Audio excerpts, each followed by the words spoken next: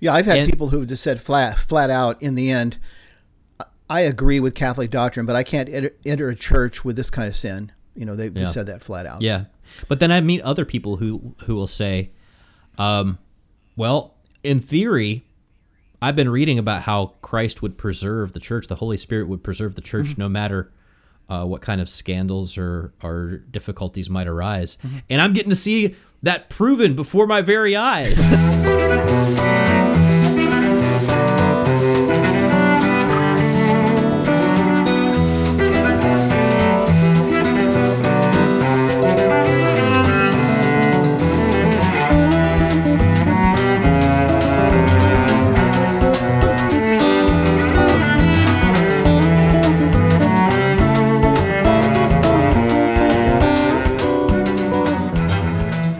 Hello and welcome to another common, but still somewhat attractive, just not in a conventional way, episode of On the Journey with Matt and Ken. I'm Matt Swaim. He's Ken Hensley. Both of us came from our various evangelical Protestant travels into the Catholic Church. We've been trying to make some sort of a defense of why we did that, and I hope that some of it makes sense.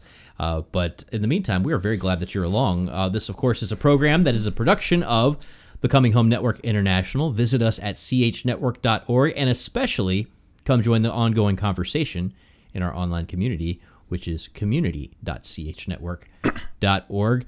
Ken, we're kind of wrapping a bit of a series on the Reformation, and we're, just by its nature, going to leave a whole lot of stones unturned because the Reformation is a very large topic. But are you ready to go today? Yes, I am, and I'm happy to see you again all the way across the country. I'm kind of excited, I was telling you, because I'm taking a bit of a vacation. My wife and I are going to be leaving this Saturday for a while. So, by the way, I will not be here to record with you next week. So You'll have to do a monologue if you want to record something. No, I'll probably schedule some sort of a therapy session for that. You mean to ease the pain? To fill in the emotional offload that I get each week taping with you. So, someone else is going to have to hear me. Okay, you said it well. Yeah, if we wanted to do a thorough series on the Reformation, there'd be so much to say. This is a short series, and the focus of this series was to answer two questions. What was the Reformation? In essence, what was it? I mean, what was it about? And then secondly, why did it happen? And why did it happen when it happened? So to recap a bit, in our first episode addressing the question, what was the Reformation? You and I argued that at its heart, the Reformation was a dispute over the foundational issue of authority, okay? At its heart. That's what it was. It was a dispute over the foundational issue, the fundamental issue of authority. Yes, the Reformation involved a dispute about doctrine. As a professor at the University of Wittenberg, in fact, Luther began to teach and write, attacking the church on a number of issues, really, including the doctrine of justification. In fact, primarily the doctrine of justification. The church said, this is really boiling it down, the church said, you're wrong, Martin. Luther said, no, you're wrong, I'm right, in my interpretation of St. Paul. The church said, no, you're wrong. Luther said, no, you're wrong, I'm right. The church said, finally, but what you are teaching, Martin, contradicts the settled doctrine of the church. And at this point, a dispute about a doctrine became a dispute about something much more fundamental. Where is authority to be located? We all agree the inspired scriptures are authoritative, but interpreted by who? That is, whose job is it, though, to read the inspired scriptures and draw from them the correct doctrine, the apostolic faith? Who has the authority? Is it the magisterium of the church, reflecting through the years on scripture and tradition, meeting in ecumenical council and drawing out the truths of the faith, defining them? Or is it each believer individually? Well, faced with this question, Luther famously replied, unless I am convinced by the testimony of scripture or by evident reason, I consider myself convicted by the testimony of Holy Scripture, which is my basis. My conscience is captive to the Word of God. And as we've seen in our series on Sola Scriptura and other things, in fact, on authority, Luther said many other things at the time too. Luther said, each Christian is his own pope and council. So this is the main issue. That's what at least I've been trying to bring out, is that the fundamental issue of the Reformation was that of authority. And in saying that, what I'm saying is that the separation that occurred in the early 16th century between Catholic and Protestant, it was not at its heart a separation over one doctrine or two or three doctrines. It was a separation essentially between those who continued to embrace the idea that the Lord Jesus had established on earth an authoritative church that would speak in his name, and that the Catholic Church was that church, and those who rejected that to stand on the authority of Scripture alone and the right of private judgment, the right of each Christian to decide for himself. At its heart, it's a much more fundamental than the question of justification itself, which even various reformers came to different conclusions on how that all worked. And just so you know, this is not meant to be some kind of dodge on the whole debate over justification. As a matter of fact, if you think that we're throwing the Bucer out with the bathwater, we have tackled justification before in an 18-part series called A System of Works Righteousness, which you can go to chnetwork.org/on the journey and find 18 full-on episodes of us talking about that particular debate. But it wasn't so much, as you indicate, the doctrinal dispute itself, but it was what the doctrinal dispute revealed about the way that people thought about Christianity, period. And that was what splintered everything. Yes, it was the doctrinal dispute that provided an opportunity for the disputants to go deeper and realize the fundamental issue on the bottom line is that of authority. Who has authority? And this remains the heart of the disagreement to this day, Matt. There are now, as you and I know, a great number of Protestant sects and denominations and independent churches and movements of all sorts, and more coming into existence literally every day of the week. And while these groups disagree on many things, a whole range of doctrinal and moral issues, there's something upon which they are in perfect agreement. Jesus did not establish a church with the authority to decide matters of faith and practice. That is something every believer is able to do on his own, on her own. God has given us his word in the inspired scriptures. God has given us his spirit. God has given us faithful pastors and teachers who can help us to understand these things. What more is needed? Or to quote our Protestant scholars, Norman Geisler and Ralph McKenzie, defining Sola Scriptura in these words: the Bible, nothing more, nothing less, and nothing else, is all that is necessary for faith and practice.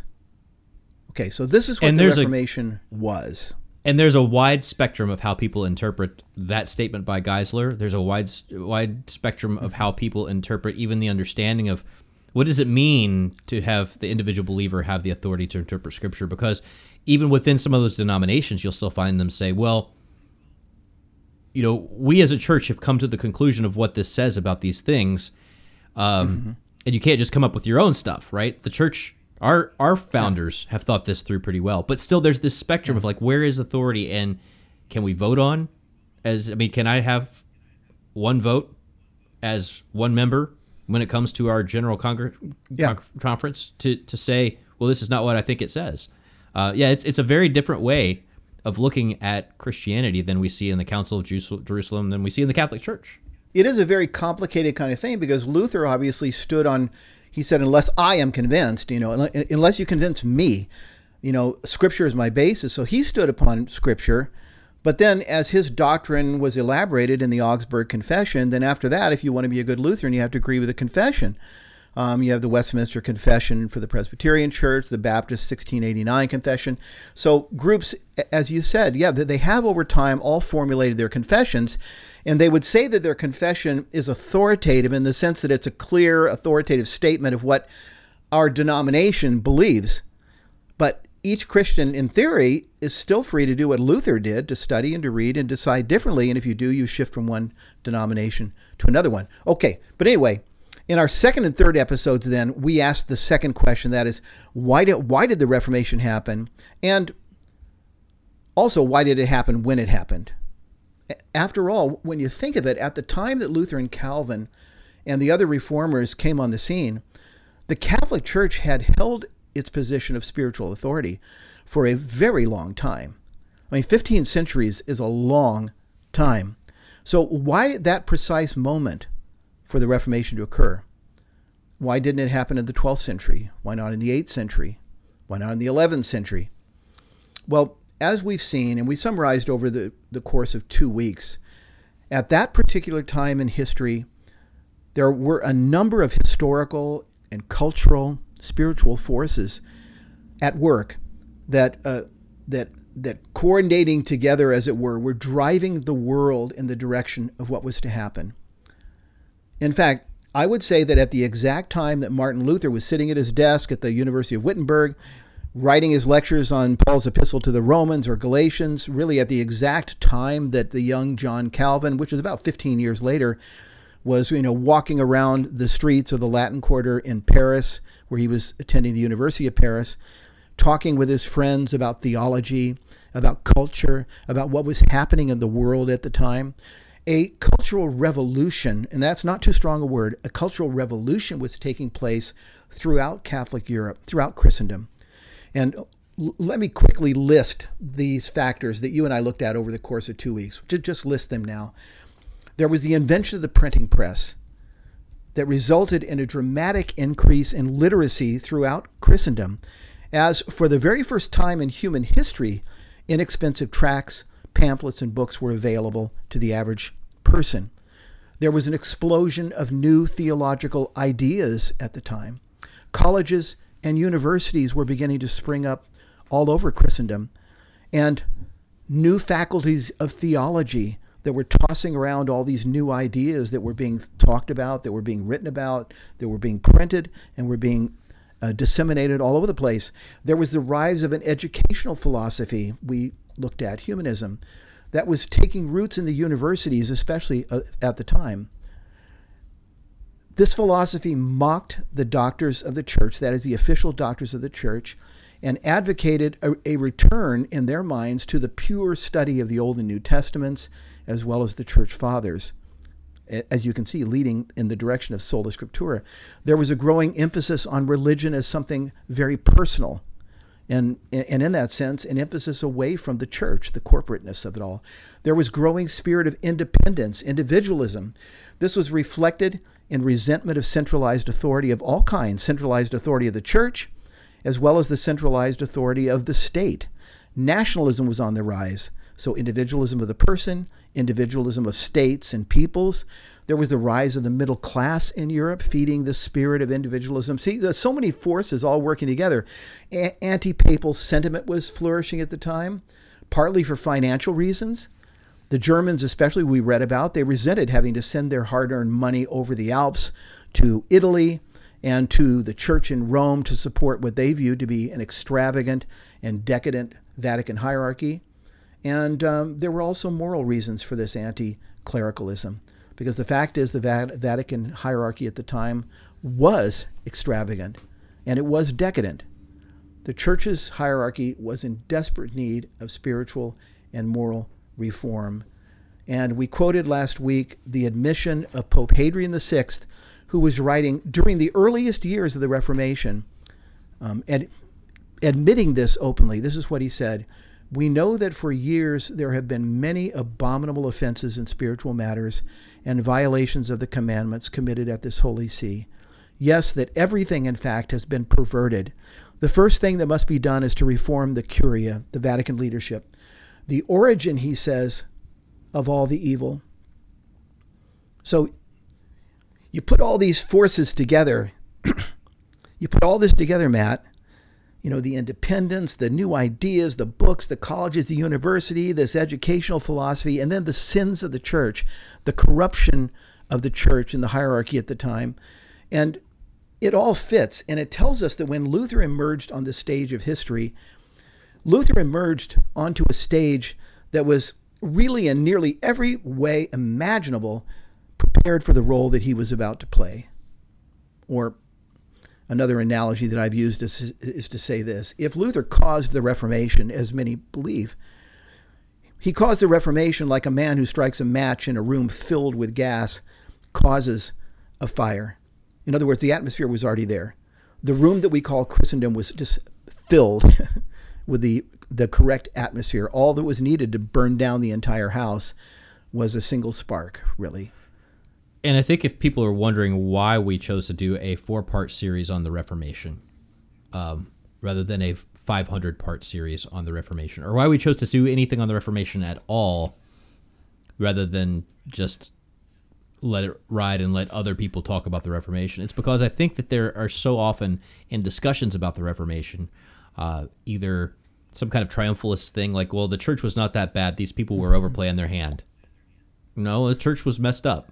Or, the Enlightenment, was just trying to destroy the vision of the human person. Well, actually, a lot of things that went on, a lot of philosophies, a lot of things that popped out of this era are pretty good and are pretty vibrant and healthy strains in the world today. The development of the university system, the rise of literacy. I mean, these are kind of good things.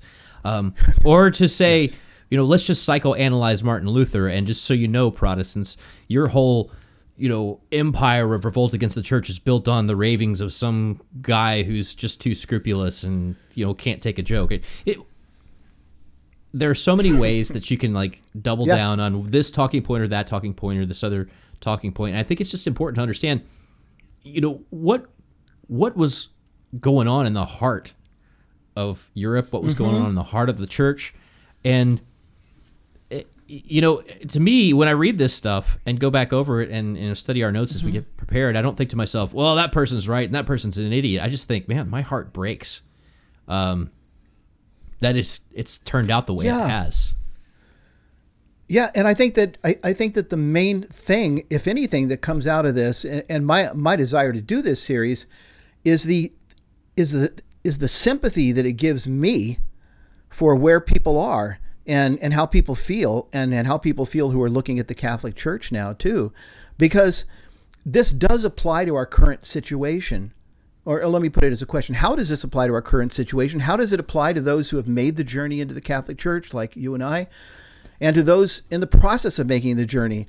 Well, and here's the first thing that comes to my mind. When I think through this list, Matt, when I think through these various historical and cultural and spiritual forces that we've looked at that led to the explosion that we call the Reformation, the main thought that occurs to me is this: have we not been simply describing the rise of the modern world, the world in which you and I now live? In other words, 500 years have transpired since the Reformation occurred, since Luther took his stand, and we find ourselves now living in a world in which the trends of thought and feeling that led to the Reformation in the 16th century have become nothing less than the established assumptions of contemporary life. In other words, these forces that we're building and that brought about this break, these are the forces we still live with. These are the forces that have become foundational, really. And you make a good point. Yes, of course, many of them taken one by one are good and true. Even the focus on religion as something personal, is a good thing. Of course, reading is a good thing. All of that. And yet the point is that these forces led to the Reformation, and these are the forces we live with. Let's think them through a little bit. Okay, talk about the printing press and the proliferation of printed materials. Okay, they had the printing press. We've got the internet. And of course, not so much printed materials through the internet, but enough information to drive you and I insane and to drive every person on earth mad. We've got that.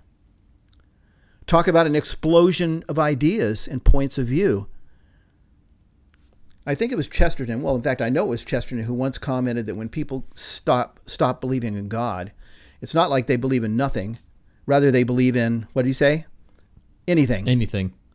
Yeah, or they're liable to believe in anything. Well, look around. This is one thing that makes evangelism of any kind so difficult, is we live in a society now in which the number of points of view is just amazing. It's just beyond belief. Everybody believes anything. Everybody believes everything. You can find anything. And even within Christianity, this is true.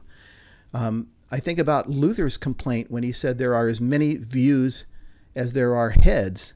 There are as many beliefs now as there are heads. You and I live in a world now, and I mean, everyone listening, we live in a world now in which we are just surrounded by information, knowledge, bad knowledge, good knowledge, ideas of every kind. So we're living in the same place. Talk about individualism. Talk about an emphasis on religion as something personal. Well, it's gone beyond now. Now the emphasis is on religion as something entirely private. And again, forget the world in general. All we have to do really, I think, is witness the slow decline and demise of confessional forms of Christianity in the West and the simultaneous growth of independent Christian fellowships, many of whom have as their only real doctrinal position me and Jesus. We see this. Denominations are dying. People don't go for the corporate. Everything is personal. Everything is private. And when it comes to the state, it's the same thing too. As far as the state's concerned, they would like us to keep our religion completely at home and, on Sunday mornings and at home and having nothing to do with public life whatsoever. Yeah, individualism is the name of the game. Yeah, you see some of this in the talking points in the debate over the question of freedom of religion versus freedom of worship. Well, freedom of religion means that you have the freedom to practice your religion. Freedom of worship means that you can do anything you want in that building over there. But even with that, the rise of individualism within the way that churches market themselves to the people they're trying to attract. There's within megachurch culture, you sometimes hear, at least the last time I paid seriously close attention to, actual documents and consulting materials for people who are trying to build such things, the notion of reducing cognitive dissonance between someone's entertainment life, their consumer life, and their church life, so that when they walk into a building where they're going to have their praise and worship service and a talk, they feel and recognize various things in the building that appeal to the same way that it appealed to them when they were walking through the aisles at Target or when they were deciding which movie to go to. It's marketed to the individual, and there may be a big group of people in there, but the second that one of those customers is dissatisfied, out the door. Yeah. So, I mean, it's something that, I think a lot of Protestants lament too, because I know I lamented it as a Protestant, this sort of just sea of individualism, this sea of absolutist relativism, it's whatever the Holy Spirit tells me, whatever the Holy Spirit tells me. There's relativism in the sense that, we are all supposed to be hearing from the Holy Spirit, but it's absolutism because whatever I hear excludes the conclusions that all the rest of you come to. It's just a bizarre world to live in. Yeah, so an explosion of ideas, subjectivism, Christianity going more and more toward the individual, as you said, marketing. There was a church back east that I knew about. They had actually built those kinds of pipes that you see at McDonald's or something so that the parents could drop the kids off in the parking lot and they jump up and they slide down a pipe into the church, But anyway, just a funny little aside there. But the point, obviously, is that all of the forces that were at play at the time that were leading in the direction of the shattering of Christendom, we see in our modern world today. Okay, talk about the distrust of authority. Okay, well, we've been talking about individualism of so many kinds. Think about the distrust of authority. We see this within Christianity as churches become more and more fragmented, more and more independent, more and more subjective, and more non-theological. I've got books written by Protestant scholars who are just tearing their hair out over the fact that the evangelical world cares less and less about doctrine, cares less and less about theology, and that it's more and more, as I said, about, it's a subjective kind of me and Jesus thing. The trend can be seen everywhere. A book that came out a few decades ago that I read was Alan Bloom's classic book, The Closing of the American Mind, in which he points out, he was a professor in Chicago, and he points out that the authority of reason itself. I mean, he basically says, moral relativism has been in the wind for a long time. He says, but what I'm facing is epistemological relativism. He said, I'm facing a room full of students who do not even believe in the absoluteness of truth, that there is any absolute truth. Reason itself, he complained, is distrusted in favor of what I feel. Everything now, the way they say it now, is your lived experience is all that really matters. So we live in a world now, it's not a matter of just rejecting an authoritative church. We've come to where people reject authority of all kinds, reject logic. We live in a world now where you could stand up and say 2 and 2 equals 4, and you can know that someone is going to dispute it. You could say triangles have to have 3 sides. Someone's going to say, Matt, that's just your opinion. Or they're going to say, oh, well, that's just white supremacy being forced on us, to say that 2 and 2 equals 4, something like that. So the rejection of authority is in the culture as well. And then finally, talk about a church in need of spiritual renewal. I mean, we've got that one too. We've got every one of the factors that led toward the Reformation are factors that not only exist now, but exist in spades, and many of them have become the absolute bottom line foundational assumptions of the modern way of thinking. But this thing about a church in need of spiritual renewal, you and I both work in the field of Catholic apologetics, Catholic evangelism, really. And I got to tell you, this is the issue that many on the road to the Catholic Church that I deal with, that I talk to, struggle with really the most. And that is, I talk to people all the time, Matt, who have read the early church fathers, have begun to read Lives of the Saints, have read good Catholic theology and apologetics, and found themselves drawn toward a vision of the beauty of the one holy Catholic and Apostolic Church, and they want to enter it. They want to have access to the fullness of the truth. They want to have access to the sacraments, and then they have to start hearing about financial corruption, the Vatican Bank, or sexual abuse, sexual sin, weak leadership, heretical theologians that are left to teach and to publish, and it's really hard for them. It's really hard for them. Just wondering, how do you deal with that question? Well, it's funny that you should ask that. I dealt with that question before I started thinking seriously about the Catholic Church.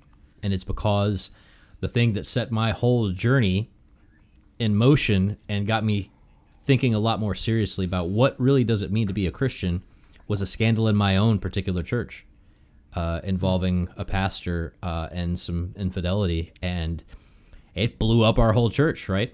And it caused me to mistrust hierarchy of any kind for a good long while. And so all the baggage that I had, this whole question of corruption and scandal in the church, I saw it everywhere when I was still thinking of church with a lowercase c, because I was looking around the Christian music industry of which I was a part in my late teens into early 20s, and seeing all kinds of corruption and scandals going on with record labels and promoters and bands, and I saw it everywhere. And it distilled the question for me, what is truth? What's the true thing? Because that's where I'm going to go.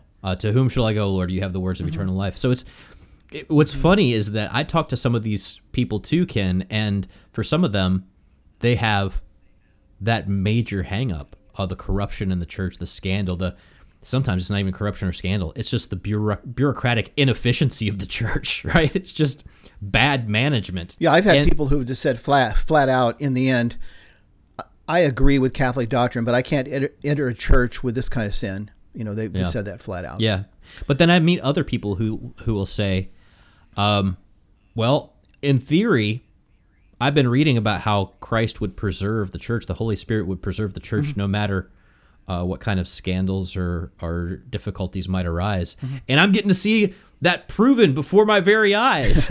Right? So, well, you know what? There are a couple of practical things that I have in my mind that I do want to share that I try to communicate to people, and maybe you will reflect, I'm sure, on each one of these. But these are a few things that I try to keep in mind, given the stuff that has happened in the last 10, 20, 30 years in the Catholic Church in America and in the West. First, I remind myself that the Catholic Church is a global church. And this is important. This is an important point. That is, we're not dealing with a church that exists only at one particular time and in one particular place. There are places and there are times when the Catholic Church has been on fire and producing all kinds of saints. I read Cardinal Sarah and the works that he's done, the African cardinal. The reports, he reports on the incredible explosive growth of the Catholic Church in Africa. In fact, I don't have the numbers right, but he says something like at the beginning of the 20th century, there was like 2 million Catholics. At the end of the 20th century, there was like 200 million. And there are vibrant churches, vibrant Catholics there. The church is on fire in many places. I think of the underground church in China, many of them suffering. I think of the Vietnamese martyrs and some of the stories I've heard. So that's point number one, is to keep in my mind that the church is a global church. It exists all over the world, and it exists through time for 2,000 years. There are times and places where the church has been on fire. There are times and there are places when it is not. This is number one. A second point that I try to keep in mind is this. The basic thing, the church is comprised of people. It's comprised of people who are prone to all the temptations of this life. People who are just like me. People who can fall. People who can be tempted by power, that can be tempted by money, can be tempted by sexual, temptation. These are people that can fall. And so this doesn't equate to this cannot be the true church. I mean, Jesus said you will know them by their fruits. And yes, individually, yes, you may know a person's the depth of a person's spirituality and commitment to Christ by their life. But the church at large is made up of saints and sinners. It's all mixed together. And so you can't say, unless you want to say that the whole church is sinful and all the people in the church are sinful, you really can't say that. Which leads to the third one. I'll throw this out and then listen to your comment. The third point that I try to keep in mind, number one is that the church is a global church. Number two is that it's comprised of people, just like me, weak people. Third is this, the corruption that exists among us, some of our priests, some of our bishops, some of our members, the ability of the Holy Spirit to preserve the church in the truth of the apostolic faith is another issue entirely. Think of it like this. In the Old Testament, the Holy Spirit used a man who had committed adultery and then committed murder to cover up his adultery and was known as a man whose hands were filled with blood, talking about King David. The Holy Spirit used him to lead his people.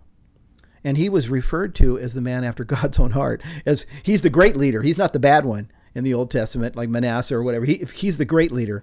And then in the New Testament, the Holy Spirit chose a man who at the critical moment denied 3 times that he even knew who Jesus was and cursed.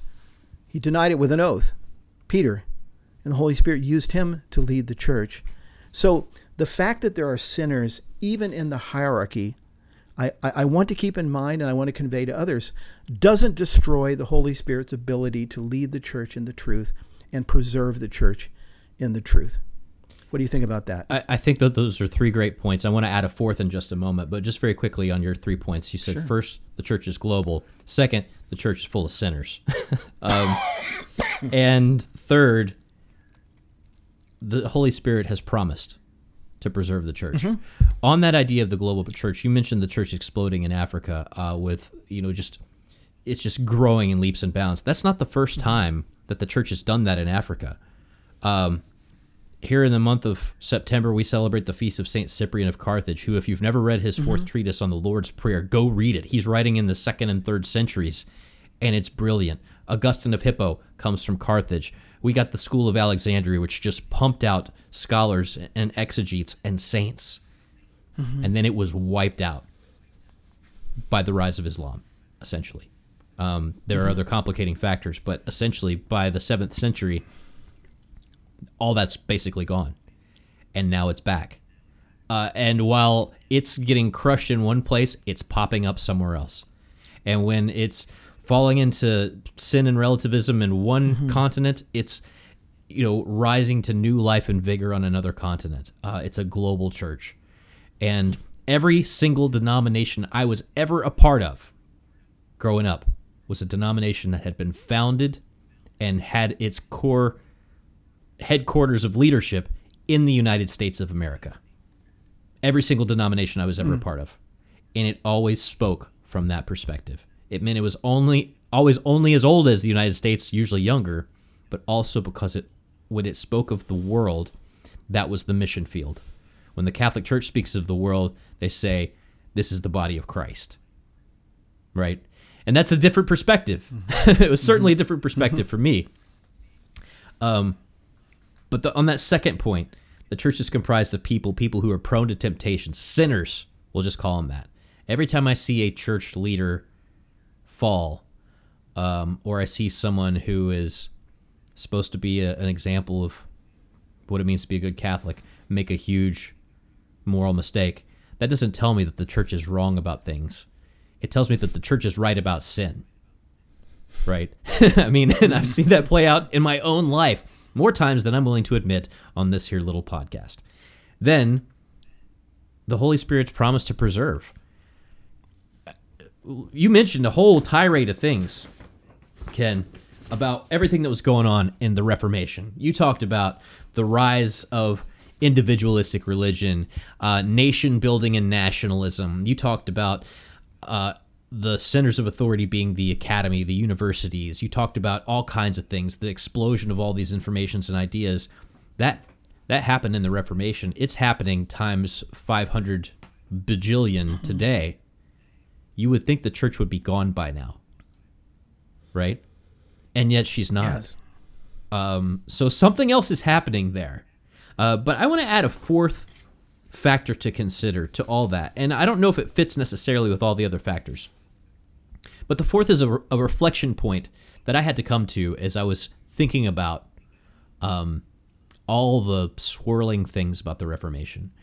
And that question that I began to ask myself is, who is celebrating the Reformation and why are they celebrating it? The people who are celebrating the Reformation. Mm-hmm. Who are these people and why are they celebrating it? Because even in my evangelical Wesleyan Bible College, we were celebrating the Reformation. We read Roland Bainton's Here I Stand.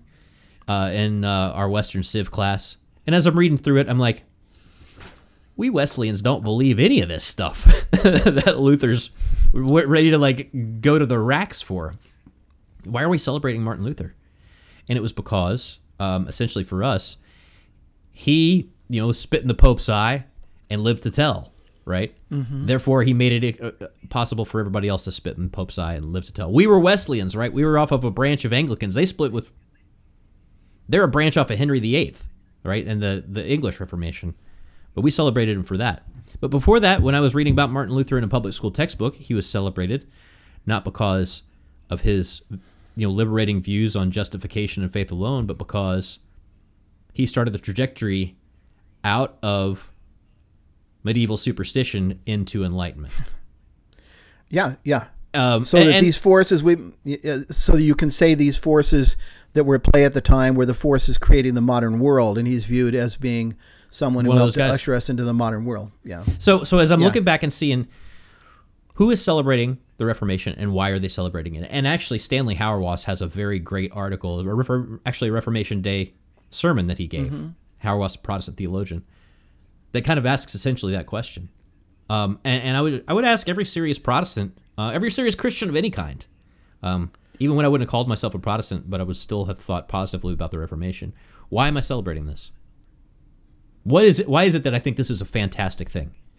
Who else out there is saying this is great, and why are they saying it's great? Because essentially, there are some people out there who don't even believe in a basic philosophical anthropology, who don't even believe in what society has believed for all time constitutes a human being, right? Mm-hmm.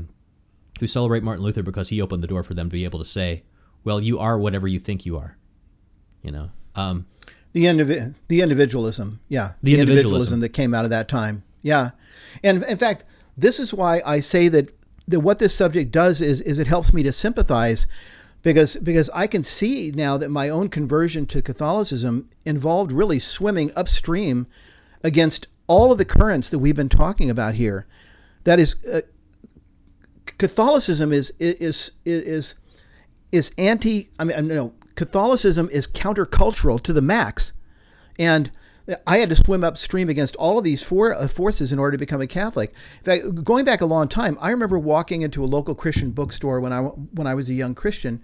I wanted to learn the teachings of Christianity. Very soon, I discovered that there were different views on almost everything, that it was all fractured, it was all broken up, and I would have to learn not just one view, the Bible's view, because there were all kinds of people claiming this is the Bible's view. But being a child of the modern world myself, for many years, I viewed this as a definite sign of humility, that everyone had his own opinion. No one held his opinion to be authoritative or binding on anyone else. I thought that was humility. The only historic Christian church that made the absurd claim to being an authoritative church and speaking authoritatively for the apostles was the Catholic Church. And everyone, at least everyone I knew, understood that Catholicism was just some strange throwback to the Middle Ages, to a time when people were just stupid and just listened to authority and believed whatever they were told. You see, Catholicism doesn't fit with many of these modern trends that we've been discussing. But in my life, of course, all this fit very naturally with the belief in sola scriptura then, and the right of private judgment. I mean, it was just very natural for me to believe that if I wanted to learn the true Christian doctrines, I wouldn't listen to official doctors of the church, but I would go back to the sources, the humanist educational philosophy, back to the sources. I would read the Old Testament, I would read the New, and I would decide for myself. And I did this for about 20 years. In fact, for me, becoming Catholic involved really going against the grain of how I had come to think about many things. And when I look at it that way, it almost seems like a miracle. It seems like a miracle that I became Catholic. But all this makes me sympathize. That's the point I want to come to. All of this makes me really sympathize with the struggle that people feel. Not only are we surrounded by a million ideas and everybody claiming to have the truth, the individualism and all that, not only are we surrounded by the subjectivism that religion is just something personal, it's just between me and God, if there is a God. Not only are we surrounded by all of these forces that tell us to reject authority of any kind, I can see then that when it comes to the claims of the Catholic Church, people would find those claims strange. Just modern people will find those claims strange. I can see why it would be much more natural for a modern believer in Jesus to be Protestant than to be Catholic. The historical, the cultural forces that led to the Reformation, after all, are the assumptions that most people live with as feeling totally natural. In fact, let me push it a step further. I can see why it would be more natural for a modern believer in Christ to be Protestant. I can also see why it would be more natural for them to be more independent and non-denominational now as time goes on than to be a member of one of the more confessional denominations. Because when you think about it, the more you move down the food chain from Catholic to total Bible-only church, read it, decide for yourself kind of church, the more one's Christianity fits with the assumptions of the modern world. And so I'm just filled with sympathy for people who come to the Coming Home Network even and come to talk to us, who in one way have found themselves strongly attracted to the Catholic Church and yet are pulled in the other direction because all of these cultural forces are lining up against them becoming Catholic almost. Yeah, I asked a question in our online community a few years back. This posed a question: how far do you have to go back through your genealogy to find your Catholic ancestors? Because at one point, all Christians were essentially Catholic, unless they were, in the Eastern Orthodox. I mean, if you want to go back to, the 11th century, you could do that. But in terms of like the West, you got that. But even, I live in the D.C. area, and on my street, there are people from countries from all over the world. And some of them grew up in the United States. Their parents came over here. And whatever country they came from, their parents are absolutely fluent in that language. But the neighbors that I have on my street, closer to my age, they speak English, and they speak the language from the country that their parents came here from. but those people's kids don't speak a lick of the native language, right? At this point, they're just fully American, and they don't have an accent. They don't have anything. So take that and multiply it by all the generations that have happened since the Reformation, and especially here in the United States, which is built essentially on things like education and individualism and enlightenment and personal responsibility and patriotism and a whole bunch of other things. And the next thing you know, it's like, well, of course it's all going to get viewed through whatever it means to be an American first, and that's going to be kind of the spin that you take. It makes it. I know it made it hard for me, because it was, and you know, a lot of people who are coming into the Catholic Church and trying to see it with fresh eyes, you know, different than whatever they saw about it in the Godfather movies or whatever. They're thinking to themselves, I feel like I'm entering a foreign country. I feel like I need a translator. I feel like I need a guide to tell me, like, where do I even go in this building, this Catholic Church that I've wandered into? I don't even know what these things are for, you know? So, yeah, it's a very different way of thinking about Christianity. And again, with that many generations removed from this original split, it's hard to even remember. We don't have a cultural consciousness and a memory of what those battles were about. We just are people who have reaped the natural ends of those moods over the course of a dozen or more generations. Yeah, so I've rambled on enough. Let me conclude by simply saying that the Catholic Church is definitely countercultural. It counters the modern world and the modern way of thinking. And therefore, it kind of makes sense to me that there's no church that is more hated by the secular world. You know, there's no church that is worse in their minds than the Catholic Church because of the stands that it takes and all that, but because of the whole thing that it is, you know, this whole thing that is viewed as a throwback to the Dark Ages or the Middle Ages. But then to turn it around the other direction, Matt, I think I would suppose that this may be what makes it so attractive to some, because there are a lot of people that are sick of the modern world in many ways. And there are many people that don't want to get out of their car and jump into a McDonald's, you know, slide tube to get into church. And, you know, and they don't want to come into church and just be catered to with exactly, you know, what they have outside the church. And so many people who are making the journey toward the Catholic Church, they are attracted by the idea of coming in and seeing something new. You know, I got to tell you, the only time I was ever in Paris, France, was when I took my daughter. I was a chaperone when she went on a high school trip, and she was firmly evangelical at the time, and I had become Catholic. But man, was she ever moved when she stepped into Notre Dame Cathedral for the first time. You know, she may have thought, and I don't really know this to be the case, but she may have thought, I like modern churches. I like a church, you know, that looks like a warehouse, you know, and you got a guy up front with a little book stand and, you know, a couple of rocks and a palm tree little headset him, mic, you know. Madonna style. Yeah, preaching and a band playing beforehand. She may have thought that, but when she stepped into Notre Dame Cathedral, and she saw this Gothic building that had been constructed over hundreds of years, and had been constructed specifically to lift your eyes to heaven and to give you kind of an image of what heaven on earth, she was intensely moved by it. And I think that people want something deeper and something more than what the modern society can give them. But anyway, I've rambled on enough. I'm done. Well, and my only point to tag onto that is that a lot of people just plain old just don't even understand what the church is about. And a lot of the things that they think were at stake in the Reformation are different than what they thought they were. And it's Notre Dame is kind of evidence of that, because, you know, how many people would say, by looking at Notre Dame, why was not this building sold and the money given to the poor, right? But when Notre Dame burned, the internet and news media exploded, and everybody was sad, and nobody was sure exactly why. Yeah. And because again, there's something deeper and richer and thicker about all of it. And it's more than just one guy who said that he didn't like the selling of indulgences. So I hope we've made it more complicated than that for our viewers today over the course of this series. Okay. Yeah. In the meantime, Ken, we're gonna take a little time off.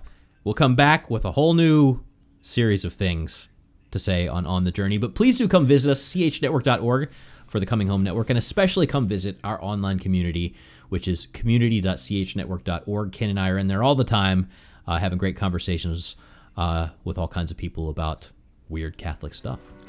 Ken, thanks so much. See you soon. Yeah, thank you, Matt. We'll see you.